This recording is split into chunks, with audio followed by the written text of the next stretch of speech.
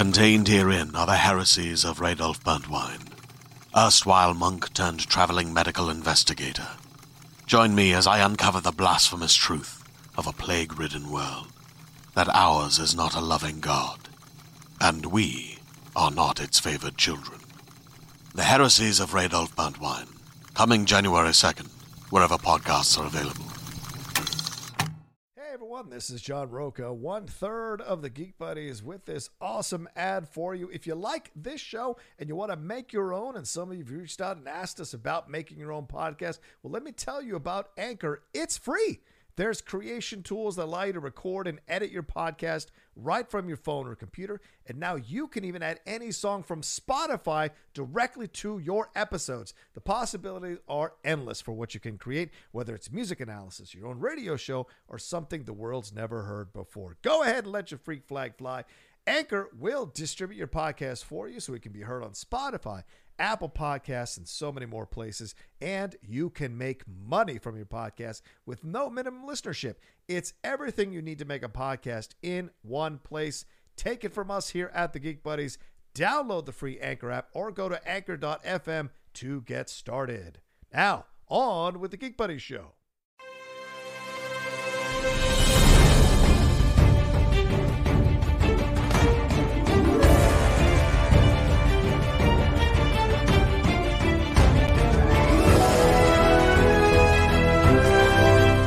It's the Outlaw John Roca, just taking a moment here before we start our spoiler review of the Book of Boba Fett episode 5 to remind you that this episode of the Geek Buddies is powered and sponsored by the fine folks over there at Carbon Health. They're a leading national healthcare provider with a mission to bring high quality healthcare to everyone. Urgent care, primary care, and virtual care is all offered by them. They've got 90 clinics in 14 states, and they offer virtual care in 24 states for anything that you might need. They believe in making high quality healthcare available to everyone, and that everyone deserves good health, whether you're a Clatoonian, a Rhodian, a Mandalorian, or just a regular human. You deserve great, good health, and they come up with tailored plans just for you. So go to carbonhealth.com and see if there's a place there near you if you've got any issues and you want to get checked out. And certainly for people who want to get COVID tested, they are offering testing there as well. And if you're going to go overseas, they have testing facilities available for you there to get approved to go overseas with your test. So go to carbonhealth.com and see if they can help you today. Hello, everyone, and welcome to another brand new episode of the Geek Buddies. Hey! Yeah. You know, in the time of doing our show, used to be 3 dudes who were unmarried. And now one of us is officially married. Shannon McClellan. The guy was eating on camera, for the love of God. Really? I'm eating wedding cake. I'm eating wedding cake. Oh, it was a bit. Oh, okay. Good to go. I think you're putting it in my face because I got the smallest piece in the whole with the wedding cake. Anyway. Oh my God. I'm going to tell you all, for everyone watching and listening, you haven't lived until you've been at your best friend's wedding and they're passing out the beautiful and gorgeous homemade wedding cake. Yes. And they put a piece in front of John Roca, the Outlaw, and he says, "This cake looks delicious. Why did you give me such a small piece?" Yeah. I don't think you could even call it a piece because it was so small. A huge piece. It was sliver. It was gigantic. It was a perfectly serviceable piece. John's umbrage ran so deep that he was able to telepathically knock the cake over about 10 minutes later. Right as someone said, there's plenty of cake. The cake fell over. It was a perfect timing for sure. You're knocking over the cake. Kalinowski's got the wedding photographer taking headshots of him. Like, what a day. What a day. What a day it was. It was an incredible day. And we posted about it on our social medias, which of course you can see there. You can follow us there on our social medias and all that jazz there to find out everything we got going on. But yeah, we're back here for another brand new episode of the Geek Buddies with some fun topics to talk about here in the world of geekdom. Let's introduce ourselves. I am the Outlaw John Roca, writer, producer, and host here on the channel and on the Geek Buddies. Mike. I am Michael Vogel. I'm a writer and producer of animated TV shows and movies. Shannon. And this is Shannon McClung. I'm an animation writer, a television actor, and a recently married dude. Yeah. Shannon McClure. All right, might as well get it out of the way. Put that on the list, Shaney. Put that one in your. Anyway, we're gonna jump to all the things. The way it works here, if you're new with us, the way it works here is each of us brings up a news item and we talk about it amongst ourselves. Then we take a quick break and jump into our main topic. And our main topic today is on the heels of the Book of Boba Fett, Chapter 6. We had kind of alluded to a conversation last week, me and Vogel, kind of on opposite sides of this idea of bringing back these legacy characters and CGI and whatever. So we're going to have a discussion about whether it's time to finally do that or not as our main topic. And we're going to jump into so many things like Madam Web and all these other things that are going on, trailers and what have you, and some John Bernthal news and some new Doctor Strange posters as well. And if you're not new to us, you've been with us for a while, thank you very much for staying on the train with us. All right, who is starting us off? I think it is Mikey. It is. So, as Johnny just mentioned, Deadline reported this week that Sony, in their Spider-Man universe without a Spider-Man, has announced that they've tapped Dakota Johnson to play their first female superhero in their universe, Madam Web. Yeah. Now, for those of you that don't know, most of us know Madam Web as a very old woman on life support who has lots of psychic powers that does not look like Dakota Johnson. But there is a more recent Madam Web that is probably the one they're going with. Madam Web is tied to the Spider-Verse in the comics in a major way. Madam Web is kind of a psychic character who has often helped Spider-Man. She is connected to the webs of the multiverse. So definitely an interesting character. Probably not anybody's top 10 pick of who was going to get their own Spider-Man movie anytime soon. And once again, raising the question of, hey, Sony, what are you even doing? What's going on? So what do you guys think about this? Like the Dakota Johnson of it all, first of all, and more broadly, the Madam Web of it all. What do you two think about this? Shannon? Well, I mean, again, not being a huge Spider-Man reader, my knowledge of Madam Web comes from the Spider-Man animated series, where Christopher Daniel Barnes was Peter Parker. Right. And like that one was never one of my shows, but I watched it. And whenever the Madam Web episodes came up, it just seemed so not a part of Spider-Man's universe. It just seemed so kind of weird and off kilter. Knowing that she is, you know, she's like a telepath, right? Ish, yeah. Right? Okay. Knowing that, I don't know, this character seems like they could do something with a cool story with this that wouldn't necessarily need to be connected to Spider-Man, that you have this woman who has these kind of telepathic mental abilities. It seems like there could be a story there. I mean, I gotta tell you, I think I'm probably more excited for this than I am for a Kraven the Hunter movie. How dare you? Yeah, man, I don't want to see Kraven by himself. I'd rather see Kraven fighting Spider-Man. And Dakota Johnson as a performer, she's never necessarily been my speed. I mean, she's one of those performers who pops up in a movie and it's like, oh, it'll be fine. She's not someone that necessarily gets me excited. But yeah, I mean, along the lines like we talked about many, many times before, Sony has this incredible vault of characters that they can use, and that they're picking out the ones that they want to use. I mean, and thus far, I mean, Venom and, you know, Morbius we haven't seen yet, but Venom being the only one that is someone that they've taken from that vault and kind of created their own story. Box office wise, you can't argue with it. I mean, those movies have done incredibly well, despite the fact that I don't enjoy them at all. So there is a world where a Madam Web movie comes out and does really well. Yeah, I'm always confused by this because I saw some of my friends, including my friend Jeff Snyder, tweeting about how she's a great choice because she's going to put butts in seats. And I'm like, 50 Shades of Grey, that was the book putting butts in seats. And I don't recall like Dakota. I mean, Peanut Butter Falcon was a damn good movie, but it wasn't Dakota Johnson putting butts in seats. So I don't know if Dakota is necessarily a box office draw. That being said, this is an interesting character to do because, as Michael pointed out, she's kind of confined to a wheelchair and she has this condition. I want to make sure I say it right. Myasthenia gravis, which makes her disabled. She's never actually physically fought villains. At least the original iteration never physically fought villains. There is a younger version of her that's in the comics. So they might be combining the two mythologies to make it work somehow. And look, we could criticize Sony all day, but those Venom movies made money, as Shannon pointed out. They made almost $2 billion combined. That's insane to consider here, or maybe over $2 billion combined. It's insane to put in it, but she's an inactive character, right? She's mentally telepathic and she does kind of stuff, but she's not physically involved. So it's an interesting choice. And there were people who were upset about this, but and we'll get to that in a second. But I mean, I like Dakota Johnson.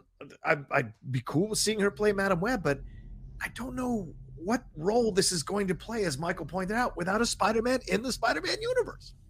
Well, so a couple things. So just to clarify a couple things. So the original Madam Web, Cassandra Webb, who debuted in the 1980s, is the one who is tethered to a complex life support system, right, who is kind of disabled, has disability, who originally was a mutant with strong psychic and telepathic abilities, who could read minds, project consciousness through the astral plane, and sometimes see the future. Mm-hmm. And later on, they sort of revealed that her powers were, beyond being a mutant, tied to the mystical web of life and destiny that kind of tied her to the multiverse. Now, more recently, Cassandra Webb's powers have been passed on to Julia Carpenter, right, who was previously to being the new Madam Web, was a Spider Woman who had similar powers to Spider-Man, except she could throw psi webs, which were psionic webs that would materialize into physical webs.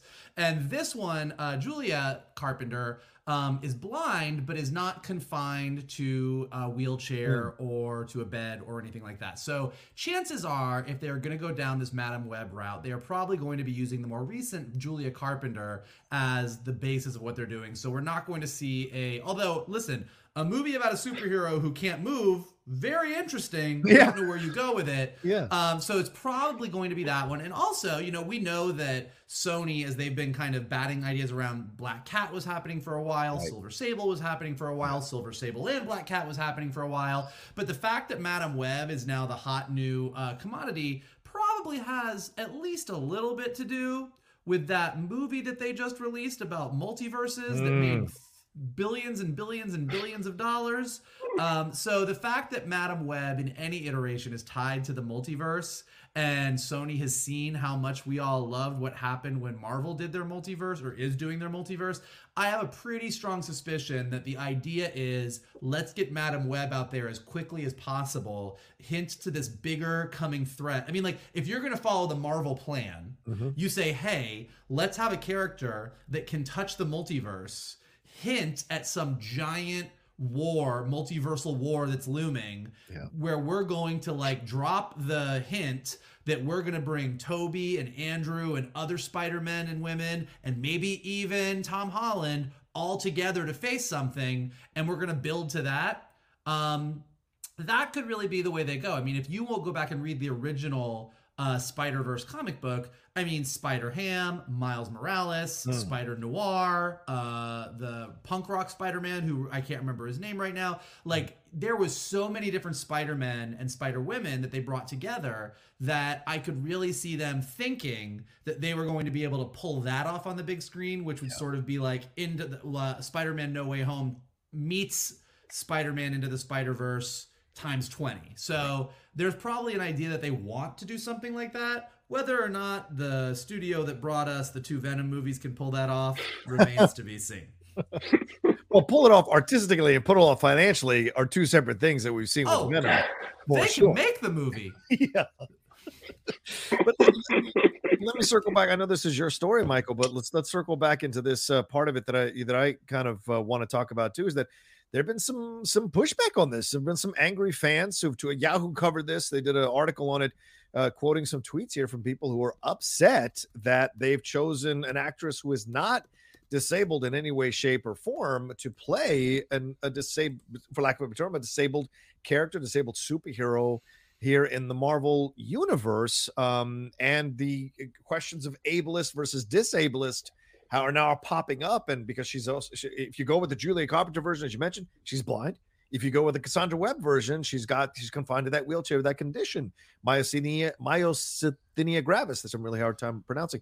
So Do you think these criticisms are valid? I mean, remember Scarlett Johansson walked away from that trans role that based on a real life person there. Other people have been kind of hounded who don't necessarily convey that, but nobody seemed to have had a problem with Charlie Cox coming back in Spider-Man No Way Home. He's playing a blind character. So what do you think, Mike? That's what I was kind of wondering that. Like, look, I think when you can cast, whether it be race appropriately or I totally get casting a role for what the role is meant to be. Right. But I don't know where those people I didn't hear any blowback on Charlie Cox being Daredevil. So no.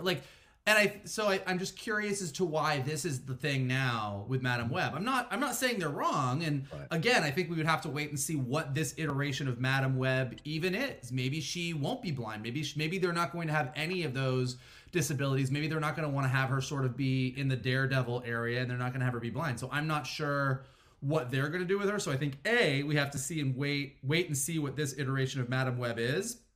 But how do I say this? I would want to hear it. Let me put it this way. If it does turn out that Madam Web is blind, I would want to hear from the blind community and hear what they think. I think a lot of times in social media, and this goes for queer issues, it goes for lots of issues, a lot of people are complaining, and they're not always the people that are the aggrieved, the ones who understand the issue the most. Yeah, that's a fair And I'm not point. saying that's the case here. I could be 100% wrong on that, but that is just where I would like to hear from the people that are the closest to this. And again, we don't know what that is because we don't know what they're doing with Madam Web. So once we know what Madam Web is going to be, I would be curious to hear from that community. Yeah, Shannon, let me read you some of these. Get your thoughts. Comrade Chris says, can't wait to watch Dakota Johnson sit in a chair and be blind for 2.5 hours. Crackhead Meehaw says, Madam Web is older and Dakota Johnson is not. Ageism in full effect here. Here, Michael MPH at Philly Part 2 says, there are only two outcomes here. Sony makes Dakota Johnson a not blind person blind in the film, or they able wash the disability out of the character entirely. That's it. Two options. Both shitty. Andreas 46 said Madam Web is canonically a blind character with myasthenia gravis. Disabled mimicry is so annoying. And before you comic book dweebs get your knickers in a twist, yes, I know about the Julia Carpenter version. This casting most likely means they'll introduce the OG Cassandra Webb combined with elements of Julia. So it'll still be disability erasure. So it's so specific in this anger. What do you think about these reactions and some of these tweets? Well, again, thinking back, and again, I know so little about this character. Thinking back to the Spider-Man animated series, I remember when she was sort of in that kind of astral plane where she was communicating telepathically with Peter. And I could be wrong here. She got up and walked around. So, I mean, I think there's an argument to be made that this version of the character, when she's sort of living in the real world, she may be confined to a wheelchair, she may be blind, but then when she kind of activates her powers, that in that other realm, that doesn't happen. You think about Patrick Stewart playing Professor X, or James McAvoy. Like, I don't feel like this outcry was there. And granted, times have changed considerably. There were both instances within both of those versions of that character where they got up and walked around. So it's like, okay, what's the better choice? Right. What's the right choice? Again, I agree with Vogel. Like, it would be interesting to hear a representative from that community. Let us know what they think, because they're the ones, as you said, John, they're could be considered the aggrieved party. Yeah. And Mike, the criticisms also helm from, like, we've seen deaf actors now in the Marvel Cinematic Universe, not as a Sony, but certainly with Eternals. With Eternals and with Hawkeye, they've definitely been going out and definitely casting exactly what the role is called for. So I think that's absolutely a possibility. Yeah. And kind of to John's point, I don't think that Dakota Johnson is such a huge get that you absolutely couldn't have cast somebody else. Do you know what I mean? Like, I don't think that if it really just depends on what she's going to be. Like, again, assuming that she is just blind, and that is what they're going to do with this character, which I would say is probably a safe bet.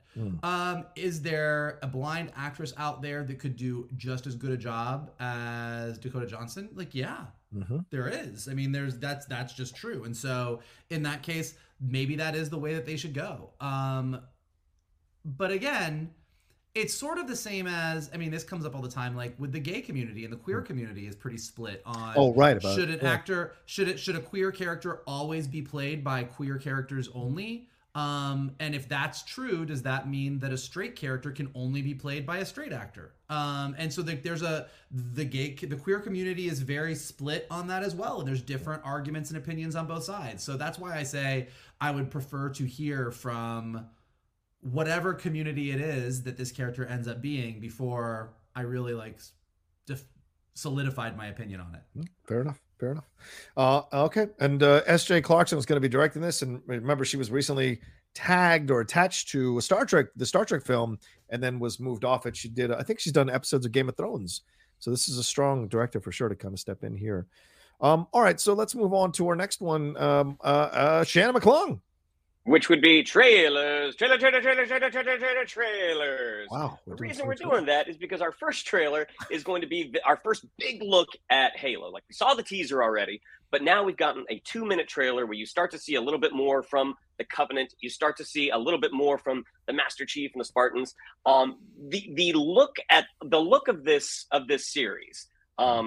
Halo's a big property. If you haven't played the video game, it takes place, it's a space epic, takes place on different planets, takes place on giant ships.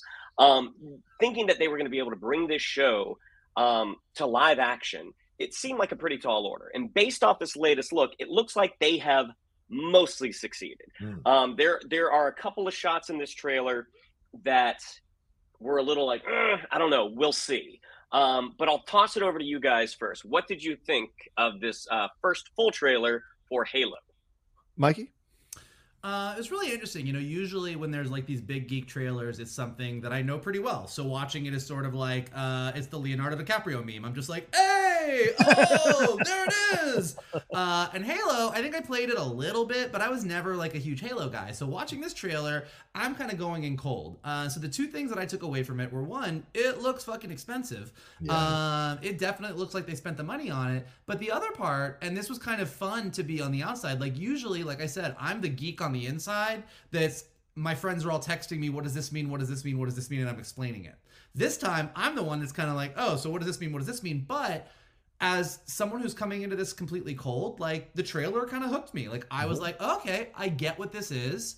I see what this story is going to be, and I'm kind of into it. Like, I think this looks interesting to me. I'll definitely check it out. And I think that's really with all of these big IPs that have like a lot of geek cred, a lot of fans that are being brought to the streaming services. So whether that be Wheel of Time or Lord of the Rings or Halo or any of those things, I think that the real key is, can you strike that balance between satisfying the fans that usually have very specific ideas of what they want to see, and also bringing in an audience that wants to watch this for the first time. And if you can find that balance, you really got something great. And at least based on this trailer, it makes me think that maybe they did, because I'm definitely more invested in seeing this now than I was before, where I was kind of like, cool, I'll check it out because I am a geek buddy, but now I actually genuinely want to watch it.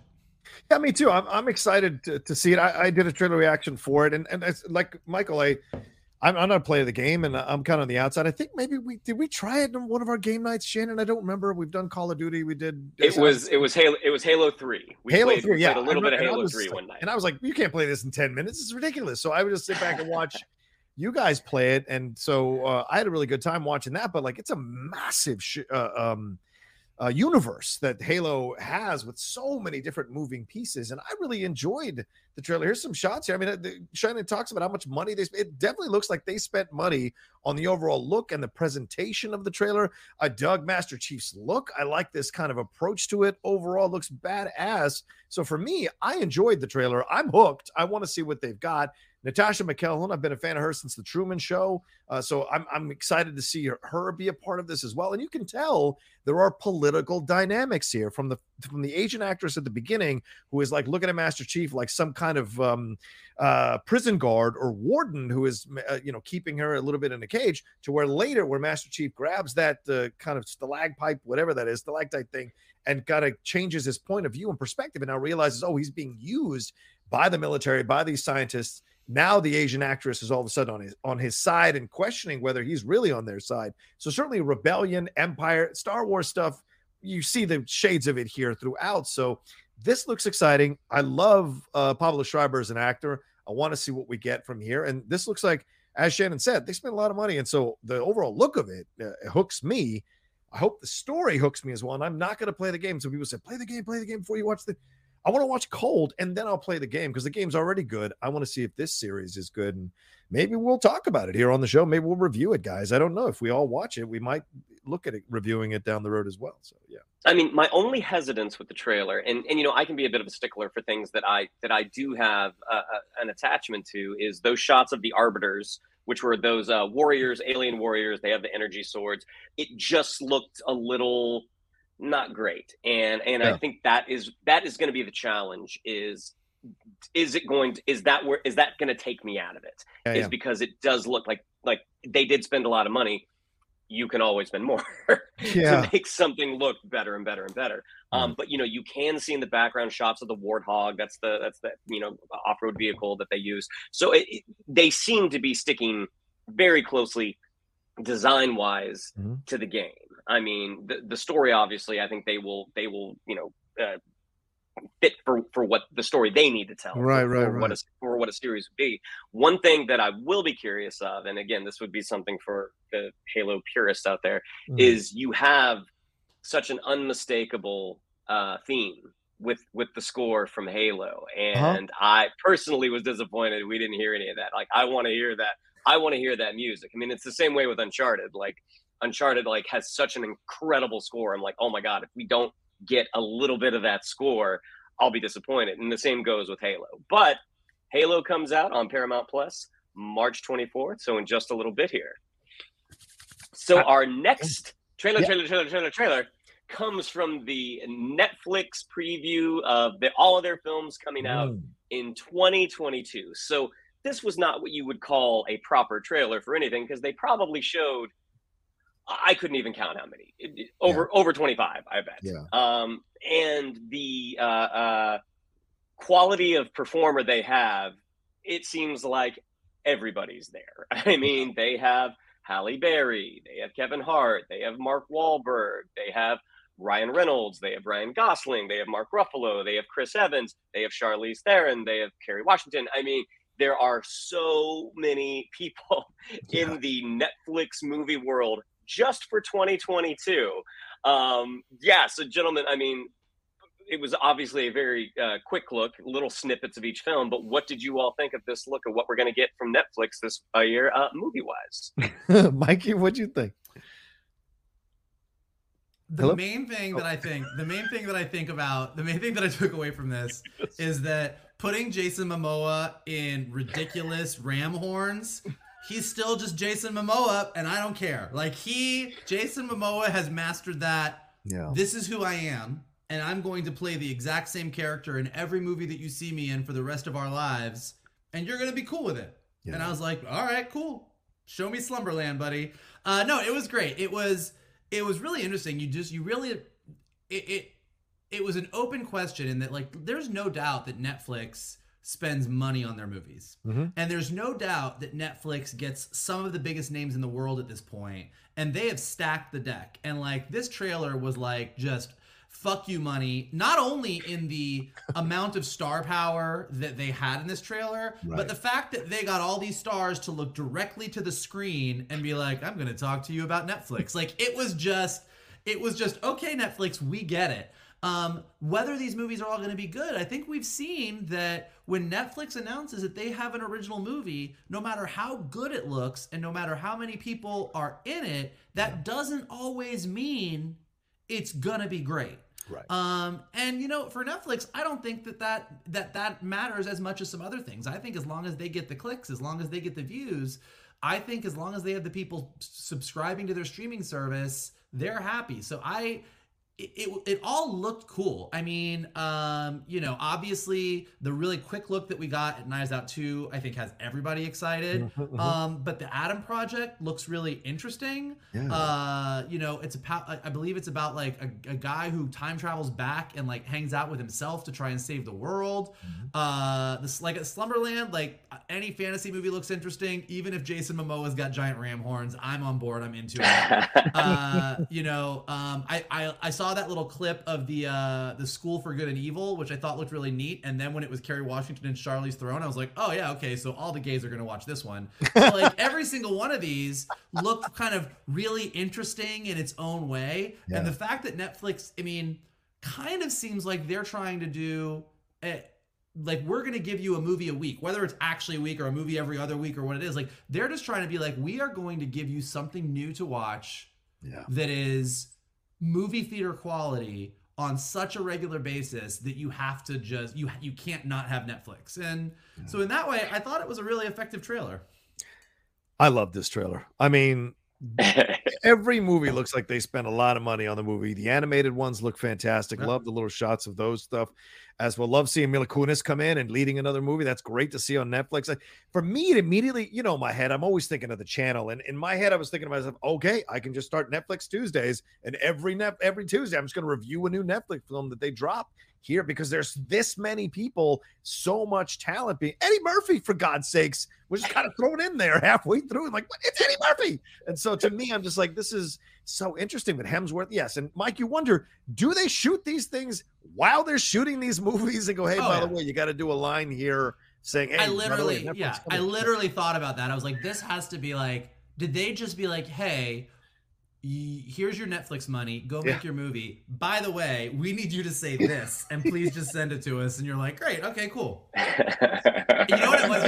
You know what also made me think of? It was like I just laughed halfway through the trailer. I was like, they saw that Nicole Kidman before the AMC movie thing come in and they were like, oh, we got you, Nicole Kidman.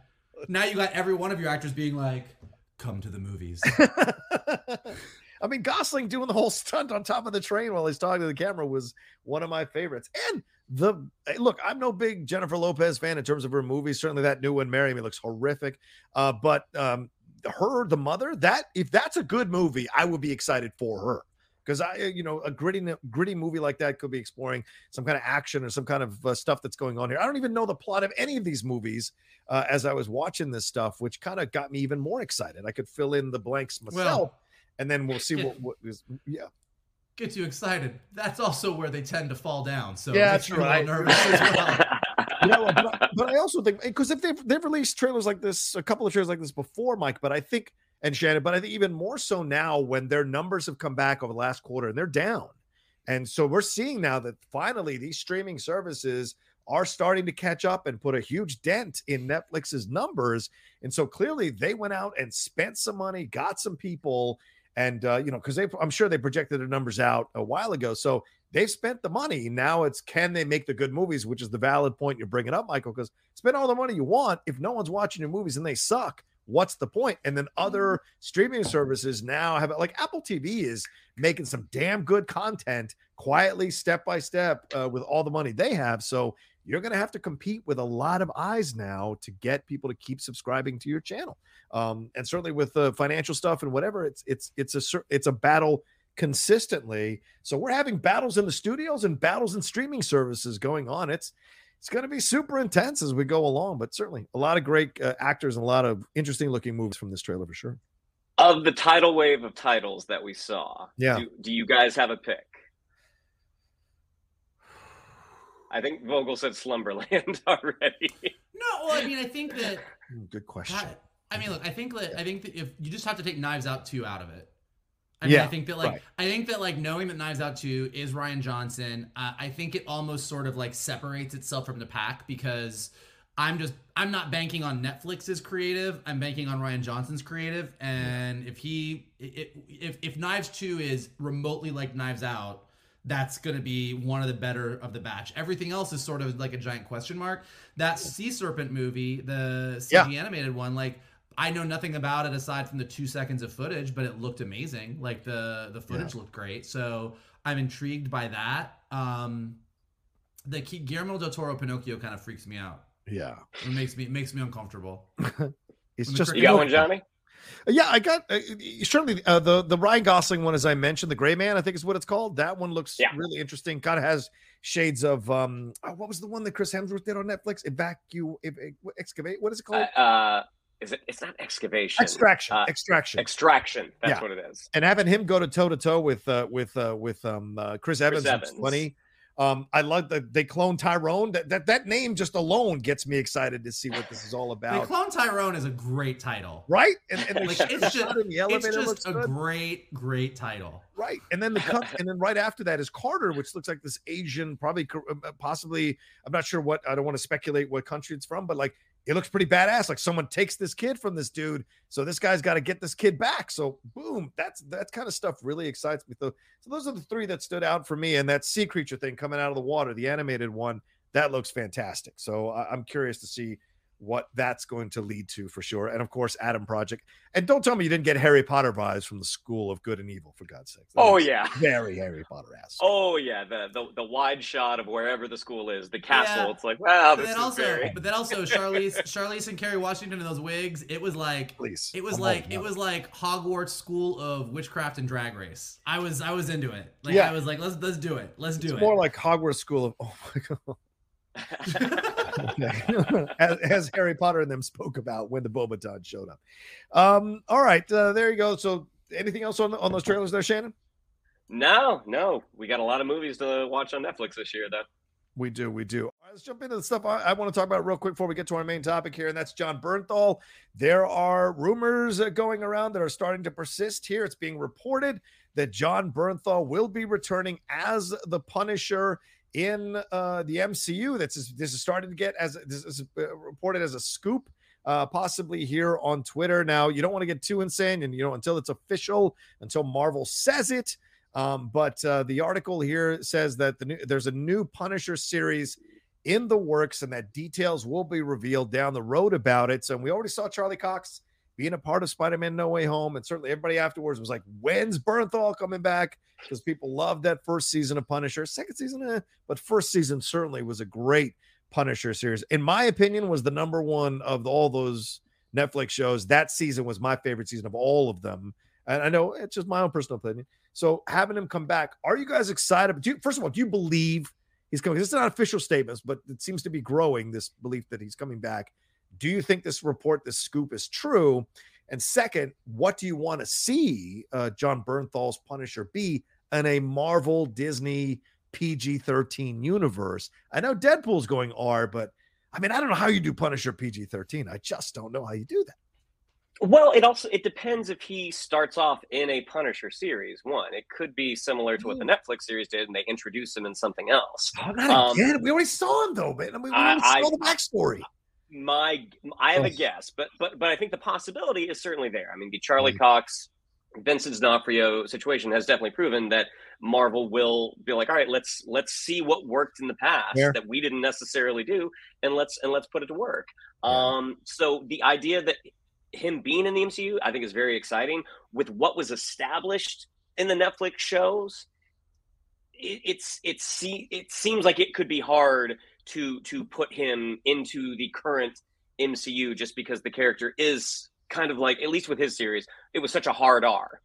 It was so violent, it was so bloody. But I think there's a scenario where he could end up in Armor Wars. That scene of the things that have been announced, looking like, where could you put Frank Castle? Right. That right now, at least, that's the only one I could see him possibly being in. And I have no evidence of that. That's just looking at their slate, and it's like, yeah, I could see him in there. Whether or not that'll happen, I don't know. I mean, Deadpool being such a hard R because of the comedy and the nature of the character, I think they're more willing to do that versus the extreme violence that is typically associated with the Punisher. But I don't know. I mean, at this point, it seems like it's a blue sky. Yeah, Mikey, he's crossed over in the comics into like Spider-Man and where they haven't seen blood and guts and all this kind of stuff. So it is possible, but would you want to see that? I don't know. Yeah, I don't understand why everybody thinks that this is such like a monumental divide. Like we've had Clint Barton be Ronin, who went and killed a bunch of people while We didn't see hands get lopped off, though. Well, but that's my point. We know Winter Soldier was an assassin that had to like make up for all of the killing that he did. Like it is not like no one in the MCU has been a cold-blooded killer. Right. Multiple characters have. And I think that what we're really saying is that particularly in other people's movies, or if he shows up in other movies, he can still be the Punisher. He can be the exact same character, playing him in the exact same way, and can still be like, I'm going to take justice into my own hands and kill people. Maybe we don't hear every bone break and see every spurt of blood, but like, that's okay. Like, if they get the character right, and thus far in 25 movies, they've shown that they're pretty good at getting the character right. Yeah. I'm perfectly happy for him to join the Marvel Universe, and we tone down on the violence so it goes from R to PG-13. Like, if he showed up in the Marvel Universe and all of a sudden was like, I know that I'm Frank Castle, but I've decided that I like hugs. Then okay, then everyone was right and Disney ruined it, and we can all agree that it was horrible. But like, I don't think that that's going to happen. So, look, I loved the Punisher series. At least the first season, as much as you guys did. And I'm super happy that we got to see that Punisher. And I do think that were he to come into the MCU proper, there would be certain movies and certain places where him being a bit more violent would be appropriate, and certain movies where him still being the same character, but it's not quite as violent in its execution. Also, don't forget, between Moon Knight and Blade and everything else we're coming, Frank Castle can also go up against a lot of supernatural, alien, and other threats in the MCU where you can let him loose and he can lop off as many heads as you want. So there's a lot of ways that you can bring him in where I think it will work fine and be appropriate to the tone that the MCU has set up, and still be true to what he's been so far, but we'll see. Okay.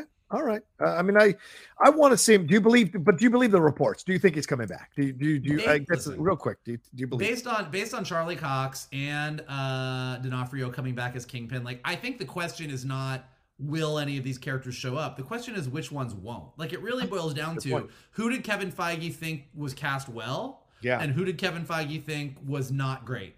And so I think in that case, I think that like Daredevil and Kingpin were definites. I think that Punisher is the next most definite. Then I think you get into a Jessica Jones, Luke Cage maybe, and then I think there's a giant jump where you're like, I think you guys are all going to be waiting for that phone call for a while.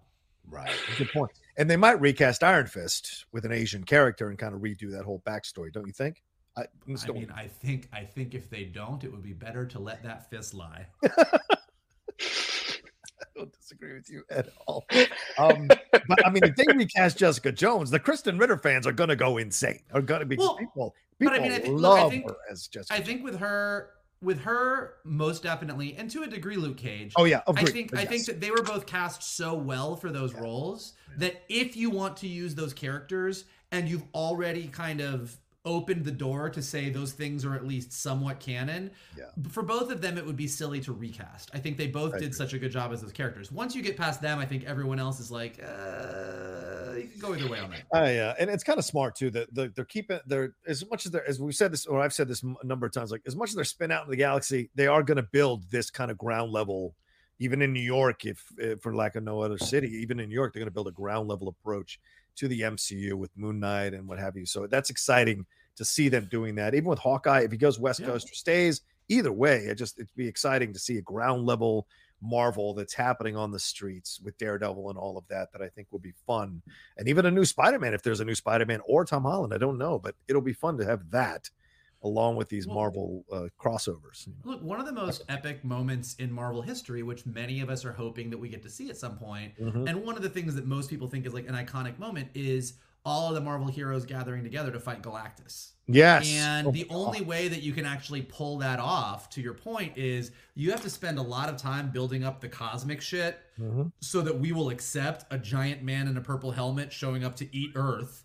but you also have to build up the ground level so that we can be excited about all of these people that have absolutely no chance of fighting the giant purple helmeted man. Fight the giant purple helmeted man. So you need to do both. And so whether that is what we get or some other version of that with Celestials or anything else, having those ground level heroes up against something that is that big and cosmic is, I think, what everyone is hoping we get to. Yeah.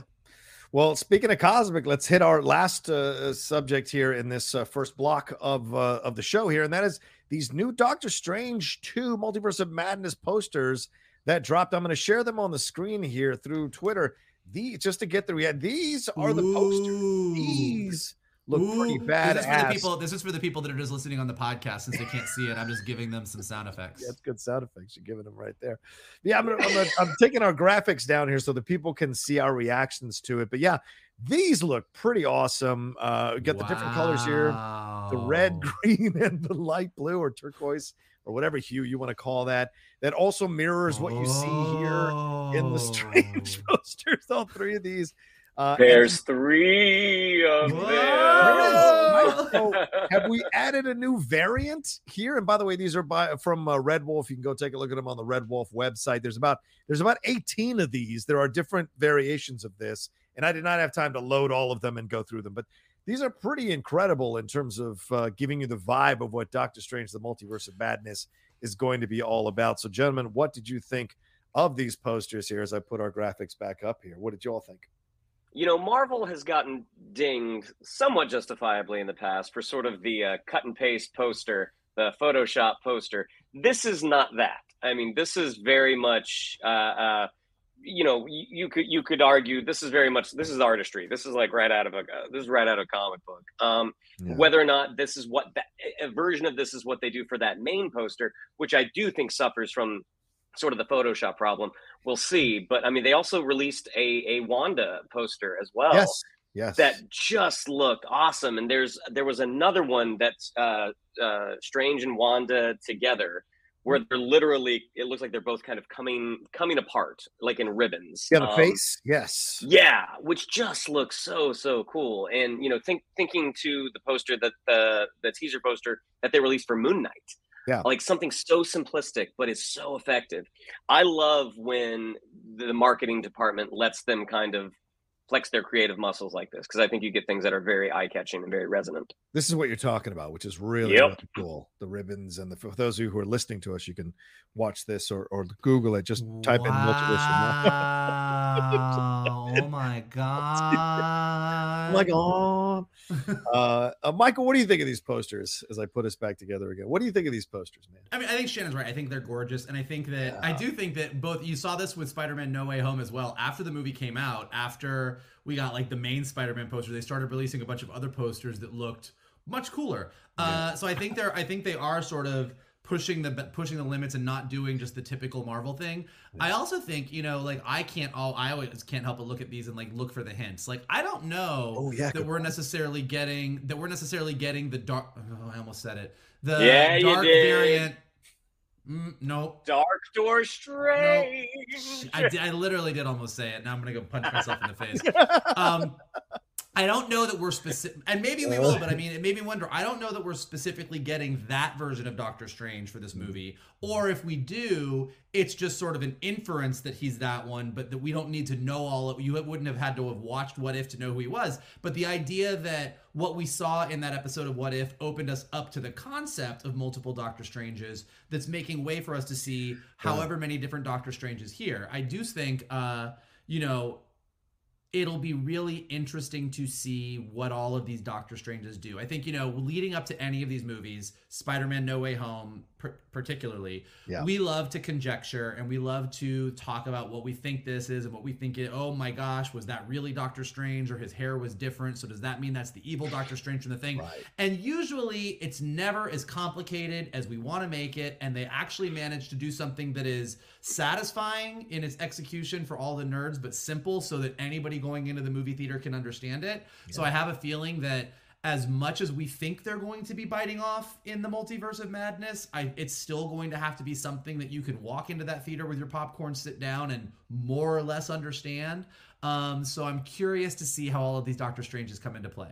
Yeah. All right. Yeah. I'm curious too. I'm looking forward to it. I think the designs look fantastic. I wish I could get all 3 posters and then line them up right behind me to cover up these blinds. I would absolutely get it because it looks stellar. It looks fantastic and gives you more. So the anticipation for this movie, here we go again, right? Spider-Man No Way Home. The anticipation was off the charts.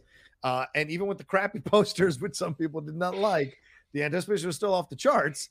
And then, by the way, someone put the little hobgoblin or what a Green Goblin thing at the back of some poster over the last couple of weeks, and I lost my shit. Just absolutely lost my shit. It just like them sliding that. I think it was on the Book of Boba Fett or something like that, sliding in that guy. So it was genius. But either way, we're getting the hype train is going to start building for this one as well because it's the next step in the multiverse and fleshing out the multiverse. And you wonder if Sam Raimi is going to be able to step up to the plate with something like this. So very, very curious, but certainly the artwork is very exciting. It gets you very excited to see what we're going to get.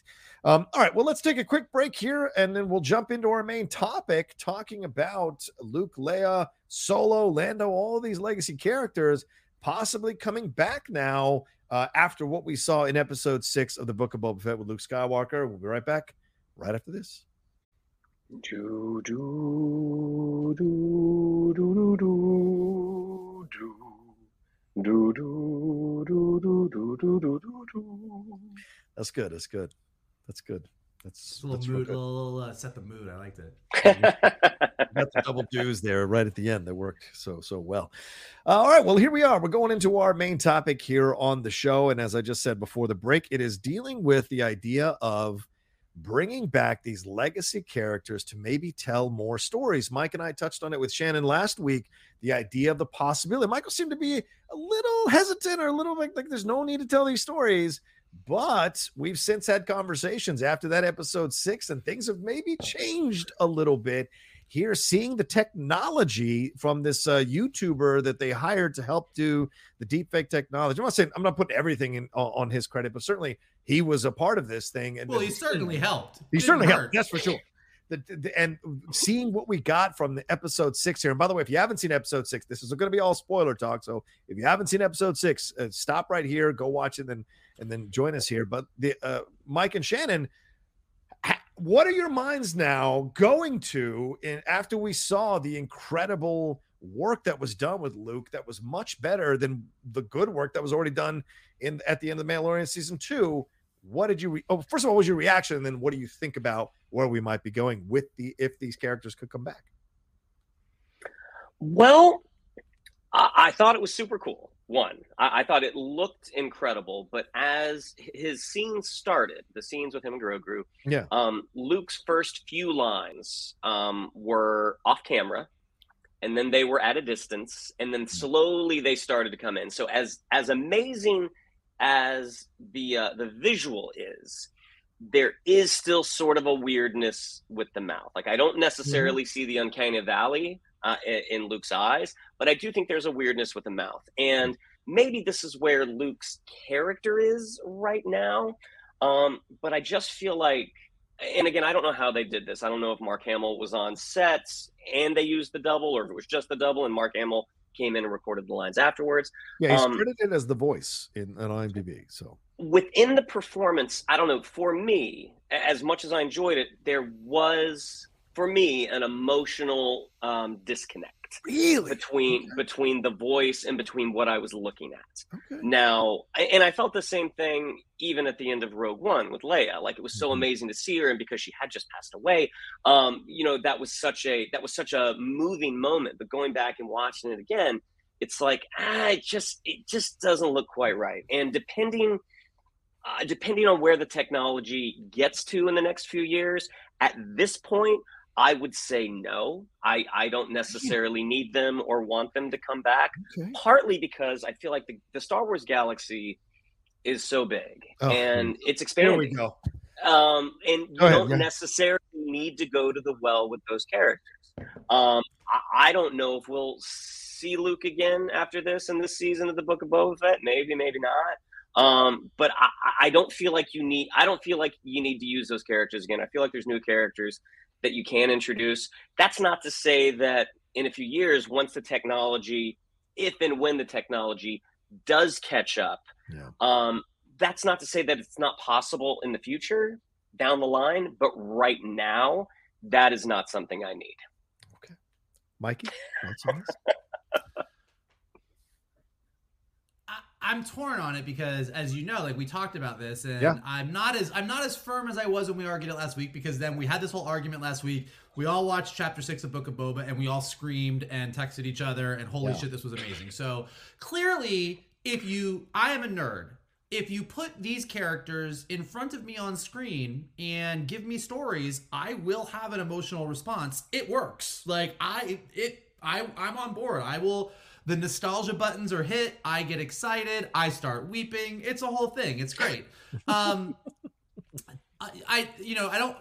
Shannon's point, I'm not so worried about the technology. If going from the end of season 2 of Mandalorian into what we saw in Book of Boba is a jump that took however long it took, the fact that they're going to get there and get rid of all the small, because I agree with some of the things Shannon said. They clearly shot around the constraints of what they could do. Luke is standing pretty still a lot. He's not overacting. Not that Mark Hamill as Luke was ever, acting for the rafters, but there's definitely a stiltedness to Luke's performance that I think is because of where the technology is. I think they're probably going to solve for all of those things. I think we with the speed with which visual effects happen these days, if it's not a year from now, it's 2 years from now. If it's not 2 years, they're going to get to the point where they could seamlessly give us any performance. So then you get to the question of like, okay, well, how far is too far? Like Mark Hamill kind of still being around, and whether he's actually lending his voice to this or just giving it the blessing and they're taking his vocal performances from previous things and mixing and matching or whatever it is they're doing to get that young Mark Hamill voice, he's around and he's kind of giving his okay. Yes. If Harrison Ford wants to get a paycheck and he says, yeah, I let him do whatever the fuck they want. Who cares? I'm smoking weed. Great. Like let him do his thing. But then you get into allegedly. I don't want to get us in trouble. Go ahead. Yeah, go ahead. Yeah. Okay. I think you're protected. Okay. I was watching The Geek, the Nerd Pals or something, and they said I smoke weed. I don't smoke weed. But like the Carrie Fisher of it all, it does start to get a little weird now. And what I mean is like using Carrie Fisher's likeness. Like all of a sudden having some CG Carrie Fisher running around, you're like, this starts to feel a little weird. So then you get to, well, can you recast these characters and have somebody else play them? And like, you can. And I'm sure that at a certain point, people will be okay with that as well. Yeah. So I'm torn because given the nature of the way Star Wars storytelling exists, we have huge gaps of 20 years, 30 years where there's plenty of stuff to fill in. And part of the joy of Clone Wars, the animated series, is in the animated sense, they filled in those gaps. We got Anakin, Obi-Wan, Padme, Palpatine, Mace Windu. Like we got stories with all these characters that we never got in live action. And that's what made that era, at least for me, really come to life.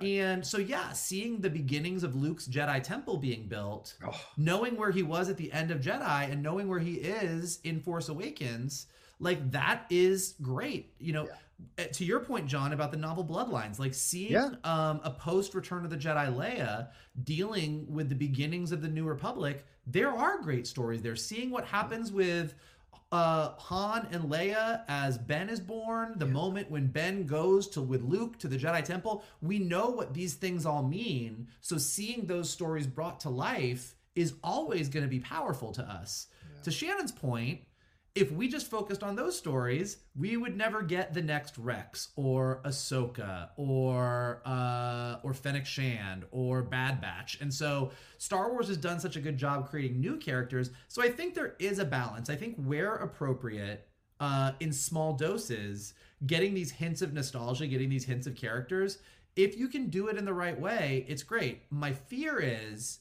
that executives see exactly how much we're all freaking out about Chapter 6 of Book of Boba, and just like Sony does with their Spider-Man movies, is going, all right, shit, that's the button. Let's just keep hitting that button over and over. Give them young Han, give them Lando, give them Leia, give them all the stuff. And it's like, at a certain point, that's going to be a problem. So I think that you can do it in small doses. in service to new characters and new stories. The young Luke Skywalker Chronicles. Yeah. Oh, I can't wait to see that. No, How much younger do you want to see him? He wasn't doing a lot on Tatooine. That's what we found out in the first Star Wars movie. Apparently we got to get a Die Hard prequel. I don't catch him going in the Nakatomi Plaza until then. So anyway, look, I take your points, obviously. And yes, both of you make excellent points about the fact that, look, there's more than just Luke Skywalker in them. But a lot of what we've seen is tied to either Anakin or Luke. It is within the timeline, which is something I brought up weeks ago on this show. Although we're creating new characters and we're exploring new stories, we're still basically in the same time frame in all these projects that have come out, except for maybe the books with High Republic and Thrawn and all that kind of stuff. That's maybe a different time, but still, all of it seems to be interconnected around this timeline. So yes, the idea of Luke coming in, I mean, I don't think they're going green like that Luke series now. I can't imagine they'd be doing that, because that's going to take a lot of effort. And well, sir, you've never been in an excexive boardroom. That's fair. That's fair. They say some stupid shit. But this idea that I think like Leia is a possibility now, because they already CGI'd her in Rogue One. That was kind of the first step. And then this Luke showing up at the Mandalorian season 2 was like a bigger step. Now Luke showing up here with a better look is the next step in the process. And so I think they're warming us up to this possibility step by step by step, and then surrounding it with fantastic stories like stuff out of the Book of Mandalorian, like Rogue One, so that you're kind of you're remembering it in a project that you enjoyed. If they did a CGI Solo, a Star Wars story, which was admittedly a divisive film, I think people would have a different feeling about it. And so I think because they're doing it this way, the possibilities exist. Now, Michael, what you said is something I hadn't considered, which I think is a way to do it, which is in doses. You have a Han Solo scene, or you have a Leia scene, or a Lando scene where they're de-aged and they can still do the voices. As far as Carrie Fisher, I mean, that's a Billy Lord situation. Is she cool with it? Because I imagine she doesn't want to play Leia, because that's a lot of pressure to put on a young actress. Well, and also she's played a character. Like it would, right? Like if they augmented her, that'd be one thing. But. Yeah. Plus this legacy. I mean, if you watch Postcards from the Edge, I mean, it isn't like Carrie Fisher and Debbie Reynolds had a great relationship. So the last thing you want to do is have yet another daughter playing, kind of carrying on the legacy, playing a mom and stuff like that. It just would be weird. So I've seen Mary Elizabeth Winstead. I think that's certainly a possibility to open the door and explore the possibility of recasting. I'm cool with it. I just like that we're getting to the spot finally. We're done with this idea of like, you can't possibly tell Luke stories or Leia stories or Han stories. These characters are very rich. And yes, I'm an original trilogy guy, so I get it. People who came into Star Wars from another place. I mean, when Laura says she didn't really have a connection to Boba, it really kind of like the hair on my neck rises when my friend Maggie Lovett there, when we do the Hollywood Critics After Show for Boba Fett, when she says, I didn't really care about Luke and now I do. I'm like, what? And so it's a very foreign thing to me, but you have to create the space. So now kind of bringing these legacy characters back with these other newer characters, I think, and someone mentioned this in the Twitch show I did earlier on Friday, with Wendy, that they could bring these legacy characters back and give us the reunion we didn't get in the sequel trilogy. I know people might bristle at that, but I would love to see that. I would love to see that myself. I with Carrie Fisher gone, I don't think that you don't carry the weight. No, I really don't. I also think I'm trying to think the right way to put it. The reason that Luke is effective in this episode of Boba Fett is that we are very invested in the story of Din Djarin and Grogu. Yeah. And it makes 100% logical sense that Grogu would go to the Jedi Temple at this point in the history of the Star Wars universe. Right. But Luke is used as... he is an obstacle to Grogu and Din Djarin's relationship. Yes, he is. This is not about Luke. We were not telling the story of Luke's struggles starting the Jedi Temple. Right. We are telling a story about Din Djarin and how he wants to be here, and Luke is a part of this device. And so I think that if we were, again, Carrie Fisher issues aside, because it does make me feel kind of awkward, but like if we are going to tell a story about the trouble that the New Republic is having out on the Outer Rim because the New Republic pilots can't keep the peace out there. And we go back to the capital, which is on I can't remember the name. I'm gonna lose my Star Wars cred. But we go back to the capital and we're in a Coruscant? meeting and no. That's not the capital of the New Republic, man. They're not going to put the new capital where the old capital was. That place is bad juju, man. Coruscant is not the capital of the New Republic. It's the place that gets exploded at the beginning of Force Awakens. Hosnian Prime, is that what you're talking about? Hosnian Prime. Yeah. Oh God, Shannon, what's the matter with you? But no, my point is, if we were going to see Leia briefly in that respect, you know, like the places where these characters should pop up in service to the new characters, if we're going to all of a sudden have this entire, like, let's do a whole Luke, Han, Leia reunion, and they're really carrying this, and it's not any of the actors, like, that starts to feel like, why are we telling this story? Yeah. You're right that these characters do exist. Yeah. And it would be, and even though I thought this is what they were going to do in Mandalorian, it would be silly to try and work around these characters in the places where it just makes sense. Like Grogu is Jedi. Grogu has the Force. He needs to be trained. Who is naturally going to show up? It should be Luke. So it makes so much sense that it makes sense for it. If you start manufacturing reasons for them to show up, I think it starts to get weird. Well, with Leia, I think it's a different situation, isn't it? Because Leia, I mean, she's not some farmer on some random planet on the Outer Rim. Like, she's leading the fucking New Republic. So I just feel like you've got to see, that makes more sense to weave her into this. Solo is the tough fit, right? Solo is the random tough fit that you could put in this. Because what is he doing? Is he still... You know, is he trying to make it work wherever they're living, you know, being a stay-at-home dad, or is he still out there trying to I want to see the Han Solo Mr. Mom Disney Plus series. Chewie in an apron.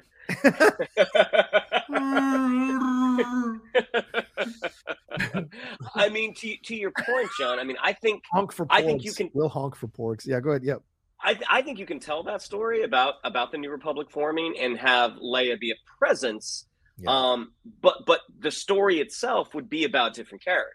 Like, I think you can have her, you know, her spirit be there. Well, why? You can have a hologram of her at a conference, but I don't think you put her in the forefront. So you're still holding on. You're still holding on to this, are you? Like, for you, it would really bother you.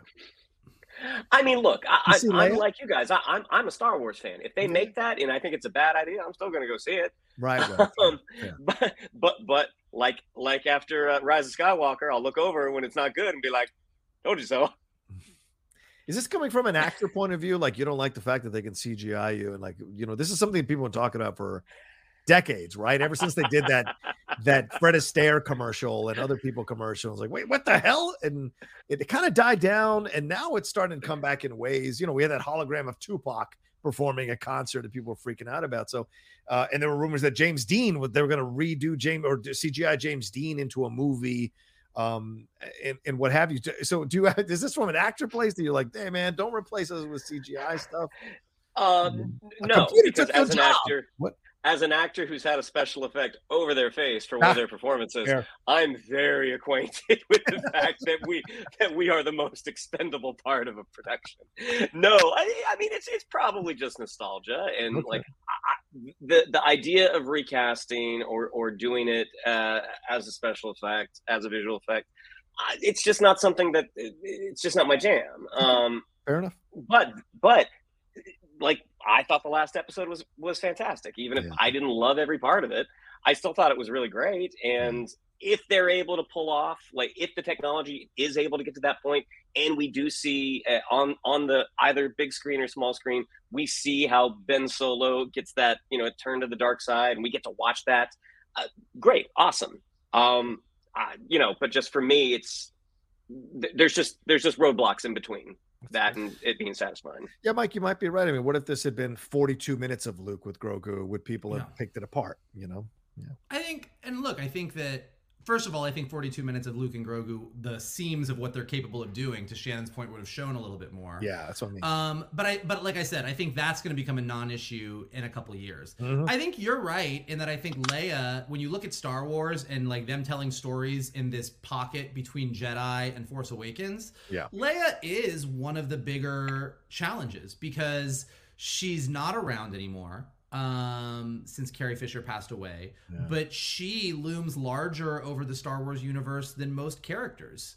While Luke gave everything up and left to Octo, and Han went back to smuggling, Leia kept doing her thing and trying to save the galaxy. Like, she's the character that arguably has the most story to tell, and she's also the one that it gets a little weird as far as telling those stories. So I agree with Shannon. I think that if they're going to continue telling stories in this era, I don't think you can avoid Leia. I think you have to, you would have to work hard to avoid her. But I think how they choose to go about filling in her parts of the story as we are following the stories of these other characters, you know, like, let's just say that in season 3 of The Mandalorian, Din Djarin works some shit out and ultimately figures out a way to give Bo-Katan the Darksaber, and Mandalore now has to deal with the New Republic. Well, I want to see Bo-Katan have a conversation with Leia. Like, the Star Wars nerd in me goes, that just makes good sense. How they handle doing that, that's going to be the real question.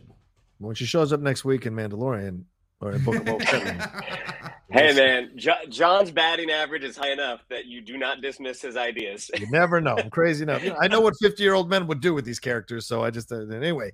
All right, anyway. All right, well, let's wrap it up there. We got to get on out of here. We're over an hour on this show. Thank you all so much for joining us and watching us here on the Geek Buddies. We appreciate it madly. Shannon, what do we have to tell them? Yeah, if you'd like to follow us on social media, on Twitter, it's @geek_buddies, on Instagram at @the_geek_buddies. If you'd like to follow me on social media, on Twitter, it's @Shannon_McClung, on Instagram at Shannon the Geek Buddy. If you would like to follow Mr. Vogel, it is @MK2. And if you would like to follow Mr. Roca, it is @The Roca Says. And for everyone who congratulated me on Instagram or Twitter or Facebook, thank you very much. That was incredibly nice. It was. Mikey. Well, we really enjoy doing the Geek Buddies, and we hope that they never replace us with CG versions of ourselves. And the way that you can help us make sure that that never, ever happens, except maybe Mr. McClure over here, here's a couple things that you can do for us. Definitely smash that like button below, subscribe to Johnny's Outlaw Nation page, and check out all the amazing content that he's got there. Leave your comments below. What did you think of all the Netflix trailers? Are you excited for Madam Web? Are you excited for the Marvel movies? And what do you think about this whole Star Wars debate? More Luke, Leia, Han, Lando stories, or should we go in a new direction? Is there a balance to both? Let us know in the comments below. If you are listening to us on Spotify or Apple Podcasts or anywhere where podcasts are available, definitely leave us some stars and some comments. It helps us go up in the rankings. And as always, the best thing that you can do is repost this video, retweet it, put it on your socials, tell everybody to check out the Geek Buddies, and that you really enjoy hanging out with us, because we really enjoy hanging out with you. Yeah, and speaking of hanging out, please remember to hang out with the people over there at Carbon Health. They power and sponsor the show. They're a leading national healthcare provider with a mission to bring high-quality healthcare to everyone, urgent care, primary care, virtual care. They've got same-day appointments in clinics. That's right, same day or virtually. They want to remove the traditional boundaries to healthcare. They have 90 clinics in 14 states, and they offer virtual care in 24 states. They want to make high-quality healthcare accessible to everyone, and they also offer testing for you now, COVID testing for those of you who are either vaccinated or unvaccinated, need to get tested. They've got testing there at their clinics, and if you're going overseas, they've got testing available there, so you can qualify for that to go overseas and not have any concerns about that as well. So make sure you go and check them out, www.carbonhealth.com, and see if there's a clinic or virtual care available near you. All right, thank you all so much for watching this episode of the Geek Buddies. We appreciate it. We'll talk to you next time. Remember, we dropped our spoiler review of episode 6 of the Book of Boba Fett. If you want to hear more of what we think about it, and with our guest Laura Kelly, that is out there for you to watch as well. And that's it from us here at the Geek Buddies.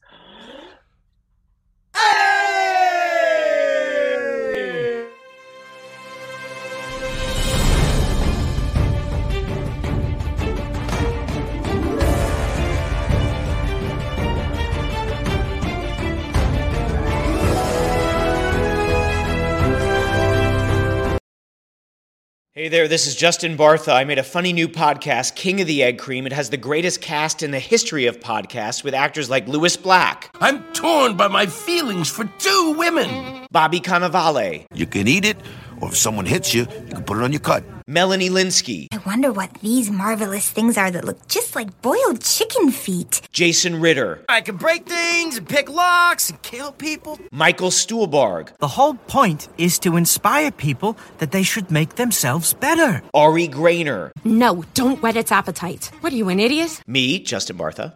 That's not just any egg cream, that's a Lemke's special. And all narrated by the hilarious Richard Kind. This is the story of Harry Dalowitz and how he rose from nothing to become New York's King of the Egg Cream. So if you like funny true stories, come listen to King of the Egg Cream, available wherever you get your podcasts.